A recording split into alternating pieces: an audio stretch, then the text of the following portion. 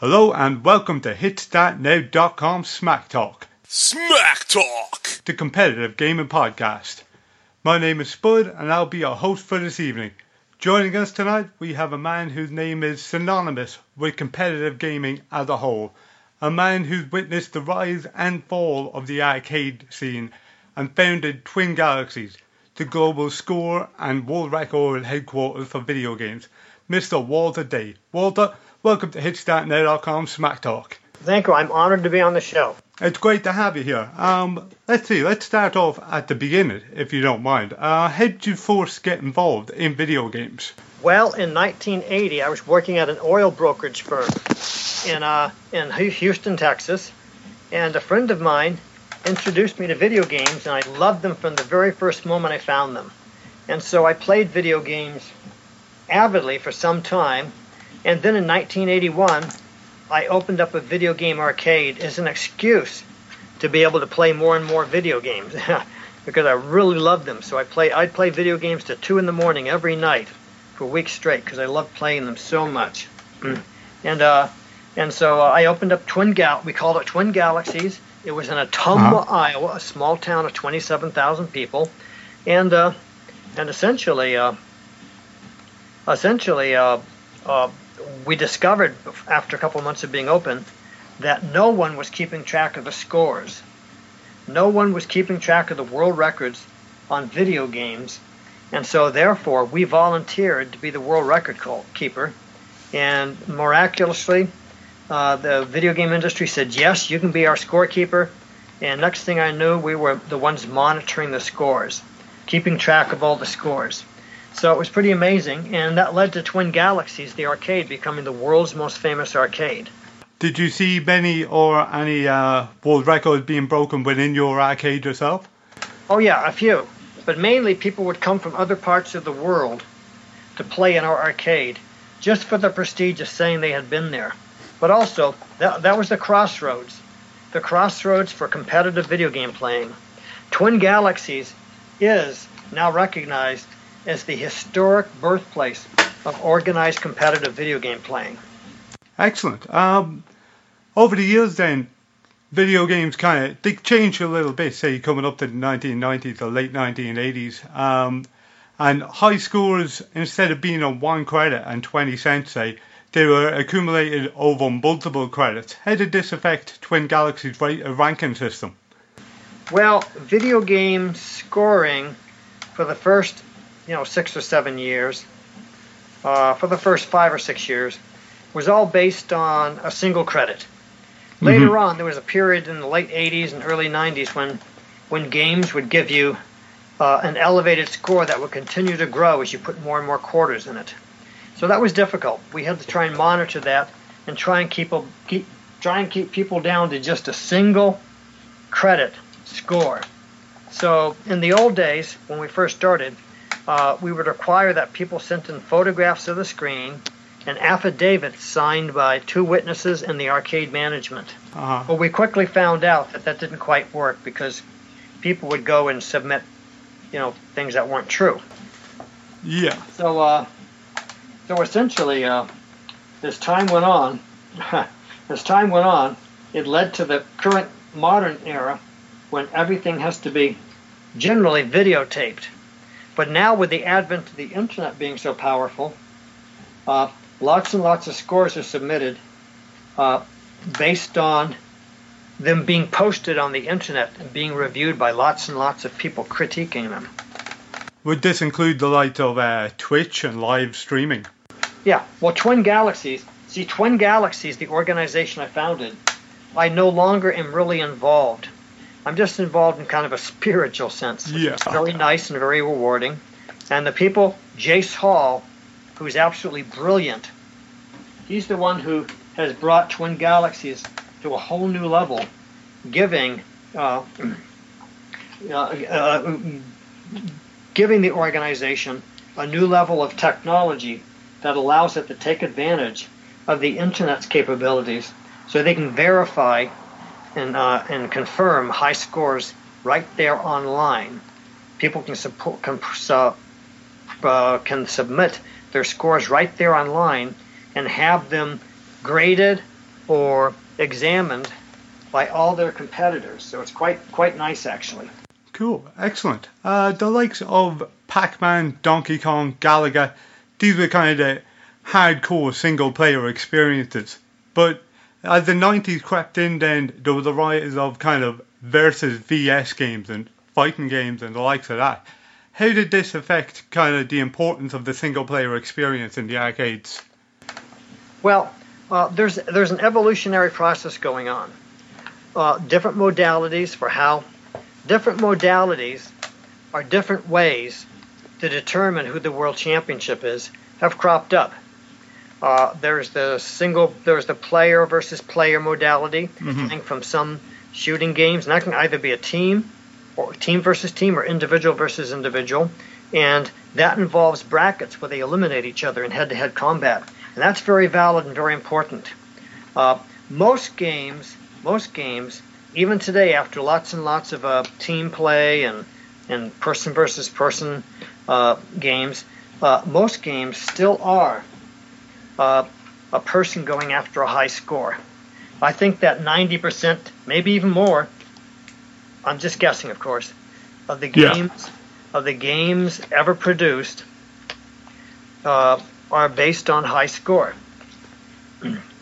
And Twin Galaxies tracks, I think about 30 or 40,000 games/tracks.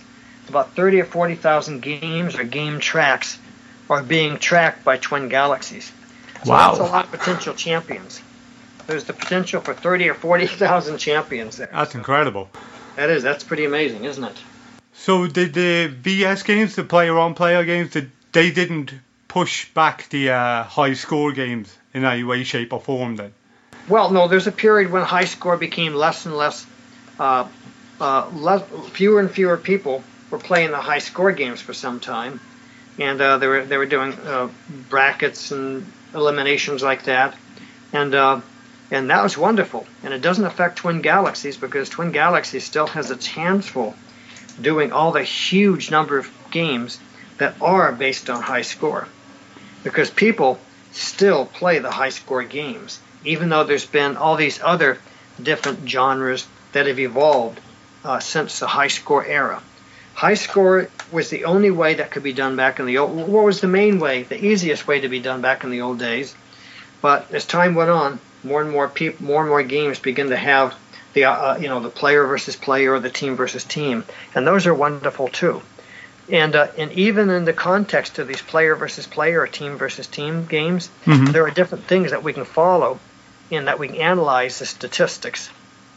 See, the games that have high scores or other subroutines in them, we can build a statistical database on those, and we do have that. Twin Galaxies has the definitive database for the age of the video game play, absolutely definitive database, because we have the high scores and team scores and all sorts of things like that date back all the way back to our oldest score. I think we have in our databases from 1935. From 1935? 1935, that's it. How does this work? Well, that's a gun game, because we also track the high scores on the novelty games. Okay, excellent. So, I'm taking it you've watched a lot of the entries for World Score videos over the years. Have you watched them yourself? Oh yeah, I've watched a lot over the years. What's the craziest piece of gaming, the most kind of outrageous piece of gaming you've ever seen in one of those? Let me think about that. Of course, Billy Mitchell's perfect score on Pac-Man is one of the most monumental things anybody's ever done. Absolutely, yeah. Because that's a very, very, very hard thing to accomplish. Very, very, very hard thing to accomplish, and he did it though. So I have to certainly take my hat off to him. Well, there's probably lots and lots of them that I should probably be thinking of right now to tell you, but and then of course the world record on Donkey Kong. See, here's what's interesting about high score based games. The truly tough ones like Donkey Kong, for a person to get the world record on Donkey Kong, they have to play for a very, very long time to develop the skill set and the familiarity with the nuances of the game. Once they have the skill set built up all the way to the max so that they're a top-level championship player, and that means they're also familiar with the nuances of the gameplay, even then they may not be able to break the world record. And that's because it takes such a perfect performance. It takes such a perfect performance that you have to have everything work out for you, and you can't make any mistakes, and then you have a good shot at breaking the world record on Donkey Kong. And the world record on Donkey Kong now is so high, so unbelievably high, that even the top 20 experts, if they all were to play 500 games each, the world record might be broken once or twice or maybe 3 times, but only by inches. It's at a point now where the score is being pushed up an inch at a time. The score for Donkey Kong seems to be moving, but it seems to be moving kind of slightly away from the rivalry that we've seen in the documentaries. Are these new players? Are they younger players, or? These are all newer players and younger players. The world record now is held by someone who's maybe 20 years younger than Billy Mitchell. Really? Yep. It's really interesting. It's a very dramatic and dynamic process that's going on. The world of competitive high-score gaming is still very big and actually growing big again. But of course, Twin Galaxies embraces all gaming modalities and tries to crown champions on as many different modalities as possible. It's very interesting. On August 16th in Ottumwa, Iowa, Ottumwa, Iowa is the place that people will remember being mentioned and referred to in The King of Kong and also in Chasing Ghosts and also in many other documentaries. It's considered the birthplace of organized competitive esports. And on Sunday, August 16th, there'll be a large bronze plaque put up on the wall of Twin Galaxies. And that bronze plaque commemorates the historic birthplace of organized competitive esports. And who knows how many people are going to come for that dedication. It's going to be on a Sunday morning at 11 o'clock in the morning. But we expect that there'll be 100, maybe there'll be 1,000 people there. But people who are well-wishers and supporters of the history of organized gaming will be there to celebrate Ottumwa's legacy and status and prestige as the historic birthplace of organized competitive gaming. Esports. That's phenomenal. That's absolutely phenomenal. Oh yeah, it's going to be great. Do you find a lot of younger players playing kind of retro arcade games there? Because retro seems to be kind of almost the in thing again. It almost seems hip again. You know what I mean? Oh, absolutely. That's why there's so many retro places opening up all over the place. And are there a lot of younger players then aiming for these high scores on multiple old school platforms? Oh yeah, lots and lots of people are going after. Well, first of all, you have to realize that retro just isn't 1982.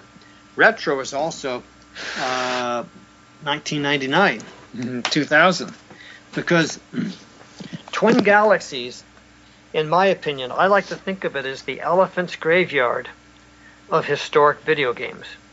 In other words, when a video game is created, it usually has what they call a marketing life cycle that lasts maybe about 3 months, and then it is no longer really selling, and all the marketing energies and public relations energies are pulled off that game and switched over to the next new best thing. Okay? Mm-hmm. So quite often when new games would come up, the manufacturers might create a leaderboard to go with the game to help promote interest in playing it. There's been thousands of leaderboards because there's been thousands of games. But then after the game loses interest, most often, those leaderboards are just removed from the internet. You can't find too many old leaderboards. And all the scores that were put up there are generally just thrown away. What Twin Galaxies does is I like to think of it as the elephant's graveyard. It's the place where all the games go and find their homes, because Twin Galaxies will figure out what the correct rules are, find out what the the dishonest tricks are, or the bugs or the problems, and then standardize the rules for competitive play, and then support that game forevermore, long after the manufacturer themselves have really stopped paying attention to the game or doing anything to encourage participation with the game, because it is no longer a viable source of income for the company.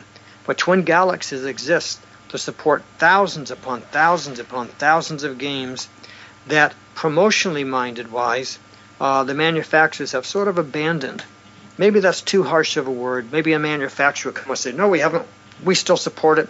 But no, they really don't support it. But Twin Galaxies has this huge database of a huge number of players with a huge number of scores on a huge number of tracks, validating and verifying high scores on legacy games all the way back to early 70s, and on some novelty games back to 1935, a few scores, but also up forwards, because once a game falls out of the marketing cycle after it's 3 months of sun, it's 3 months of being in the sun and being the center of attention, it becomes part of history. So from my perspective, having been the person who started Twin Galaxies, games become retro really fast. So that from the perspective of someone who's playing games today, like someone new who's 16 or 15, they'll hear their older friends talking about the good old days, back when Sonic ruled the world in 1999 or 2001, because already now those games are becoming retro to some segment of society. So be aware that retro, that history is always moving forward, and more games are becoming part of the historical repertoire of the past. Make sense? Yeah, absolutely. So when it comes to the argument that's going on at the moment about whether or not PlayStation 2 is retro, you'd be on the side of yes, it is? Yes, it is, because time marches on and the wave of the future kidnaps the present.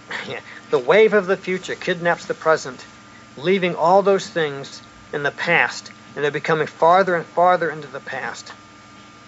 I guess as soon as something is left behind by the current game playing generation, I would consider that retro. Retro, in not necessarily in that it's an old-fashioned gameplay, but which in case some of the games will be, but it's a retro in that it is part of the historical past, and it's a game that was embraced and then dropped, because it's like there's this huge herd of gamers, and a manufacturer tries to make a game and get the attention of this huge herd of vast gamers. Because if they can get the herd of vast gamers to pay attention to the game even a little bit, they will sell hundreds of thousands of, not millions of copies. But as soon as they get that herd of gamers becomes disenchanted or bored with that game, they drop it and they move on to the next new thing. And when things drop out of that marketing cycle, they become forgotten. They just become part of history. And so that maybe 10 million people played a certain game, and then after 1 year, maybe only 500,000 people are still playing it. And then after a couple years, maybe only 10,000 people are still playing it. And then after a few more years, there's maybe only 1,000 people in the world who are avidly playing it, until eventually, after maybe 8 or 9 or 10 years, Twin Galaxies will come across 5 or 6 people who still care that much about the game that they're still trying to break the world record on it. Excellent. And then the cycle picks up and reverses itself, and then after some time there'll be 20 or 30 or 40 or 50 or 100 people interested in that game again. But by that time the game has become part of the past, and it's part of the history. And from my perspective, I consider all that retro because it's part of the forgotten history that mainly Twin Galaxies remembers, because it's Twin Galaxies' care of duty to be the official scorekeeper, not for now, not for the future, but for the all times from past to the future. So do you believe that Twin Galaxies breathed life back into a lot of these old games? You're saying that do you think their numbers increase once again once they hit Twin Galaxies and Twin Galaxies are looking after the high scores? Oh yeah, when people find Twin Galaxies, not everybody knows about Twin Galaxies' existence, even though it's internationally famous. But when people go to twingalaxies.com and they used to love it, let's say they're 30 years old, and they love the games they played 22 years ago, and they're 8 years old, and they suddenly look on the scoreboards, because Twin Galaxies has these thousands and thousands of leaderboards of scores that are actually genuinely verified, and they say, oh my God, I was good at this game. Maybe I can break the world record. It doesn't seem that high. Or maybe they'll say, oh, I can beat that easily. So they start going for it. So the scoreboard at Twin Galaxies, the leaderboards, does inspire people to come out of the woodwork and revisit that game and reignite their love affair with the game and start following the high scores and submitting world records or attempted world records to Twin Galaxies. So Twin Galaxies does bring like a rebirth back to many, many, many, many titles. And as more people discover Twin Galaxies and find out that, my God, this is Twin Galaxies is the historical archives of organized competitive esports. It is the original birth of esports, archives where the rules were first created by Twin Galaxies, and then the champions were first crowned by Twin Galaxies, and in an archives or a database of statistics, high scores or this or that, was established by Twin Galaxies. And all that stuff now, almost 35 years later, still exists, still maintained, and is still built upon. And so it's a very, very, very incredible service and an absolutely important part of esports history, because it's the basic beginning of esports. It's the birth of esports. And so all these people will come and find their old favorite game and say, oh my God, look, there's the scores. I can beat that, or maybe I'll try to beat it, and if I get better at practice, whatever. So yes, it does inspire more and more people to go after high scores. High scores is still a big thing. It's just that most of the big moneyed contests you hear about involve head-to-head elimination. Yeah. Speaking of these head-to-head elimination tournaments, the likes of Major League Gaming, EVO, Pokemon World Championships, do you watch or keep up with these events yourself? Well, I'm aware of them, of course. But for me, personally, I'm doing the trading card set that I think you're familiar with. And I'm getting ready to start working on music. So I can't be on top of all this stuff anymore. Twin Galaxies is on top of all this stuff, because Twin Galaxies has a pretty plugged-in, creative, dynamic staff. And by the way, people do know where to find Twin Galaxies, I presume.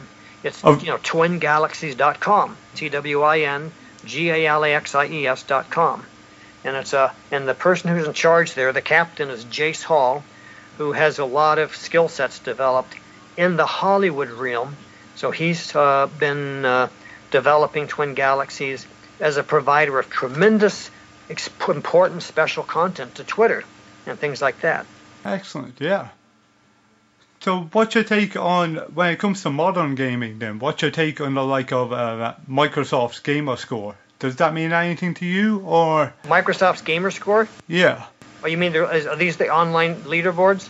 This is a score that gets accumulated through whatever games you put into your Microsoft system, basically. It's an overall score for your entire career on Xbox. Oh, I think it's great. I completely support everybody's efforts to develop esports. Cool. There were a lot of rivalries and battles for high scores throughout the years, especially back in the 1980s, and again we saw it in like King of Kong. Do these rivalries still exist? I think that there's lots. I think there's lots and lots of rivalries. There's still lots and lots of rivalries in the world of classic gaming, but a lot of these rivalries are kind of friendly too. The ones that were in the King of Kong were a little bit exaggerated. It was exaggerated by choice, intentionally, by the people who developed the movie, and it turned it into a very artistic, fun story to watch, but didn't necessarily reflect what was actually going on. Did those men get along with each other in real life then, outside of the movie? Oh yeah, like Billy and Steve. Yeah, they get along. They they go and compete side by side quite often at different events. Okay, cool. Which is very cool when you think about it, isn't it? Yeah, it's kind of the opposite of what we saw on the silver screen. That's right. Exactly. Well said. You said that you opened your original Twin Galaxies arcade because of your personal love for gaming. What games did you yourself enjoy playing? Well, actually, I'm reasonably good. I'm reasonably good at what is it? I'm reasonably good at Galaxian and Gorf. You familiar with those? Mm-hmm, I am. Galaxian and Gorf, Make Tracks, Centipede and Millipede. I used to know how to play reasonably well Ms. Pac-Man. I was never that good at Pac-Man, even though I could get maybe 270,000. I was good at, let's see, Gorf, Galaxian, Make Tracks, Centipede, Millipede. A little bit good at Berserk, meaning I could have got 40,000, which is no big deal. And a game called Tutankhamun. And I think that's about it. Maybe about 6 or 7 games. I was above average good for someone who was older than the other video gamers. Haha. Yeah. When you say you were above average good, would you be anywhere within the world record realm? No. Well, on one game I could have been. Which one was that? It was called Make Tracks. I could have been a world record holder on Make Tracks. Did you find yourself picking up any tips or tricks from watching through other people's high score tape submissions? No, they picked up tricks from me. Cool. And could you just give us again, if anybody's looking to submit their high scores, where exactly can they go? TwinGalaxies.com. Yeah, they can go to TwinGalaxies.com, which is TwinGalaxies.com. TwinGalaxies.com. And if they want to learn about the trading cards that we're creating for the superstars and for actually lots of people who are inside the gaming field, they can go to thewalterdaycollection.com. That's it's just one long thing. The Walter Day Collection. That's TheWalterDay Collection. COLLECTION.com. And they can see all the different cards we've created to honor the different, wonderful people who've done great contributions to the gaming environment over the years. Excellent stuff. Do you have Twitter tags and Facebook tags to go along with that? I'm sure they could be searched anyway. Yeah, they can be searched. I'm trying to think what it would be. No, I don't think we do. I mean, we do have some sort of Facebook pages, the Walter Day Collection, or video game trading cards, something like that. If they search for video game trading cards or the Walter Day Collection on Facebook, they'll find it. Nice one. Walter, thank you very, very much for coming on HitsThatNow.com Smack Talk today. I really appreciate it. I'm honored. For anybody listening, you can, of course, catch us on hitsthatnow@gmail.com, hit_start_now on Twitter, and /hitsthatnow on Facebook. You can catch us on giantmediaball.com and, of course, hitsthatnow.com. Until next time, you've been listening to HitsThatNow.com Smack Talk. Smack Talk! The competitive gaming podcast.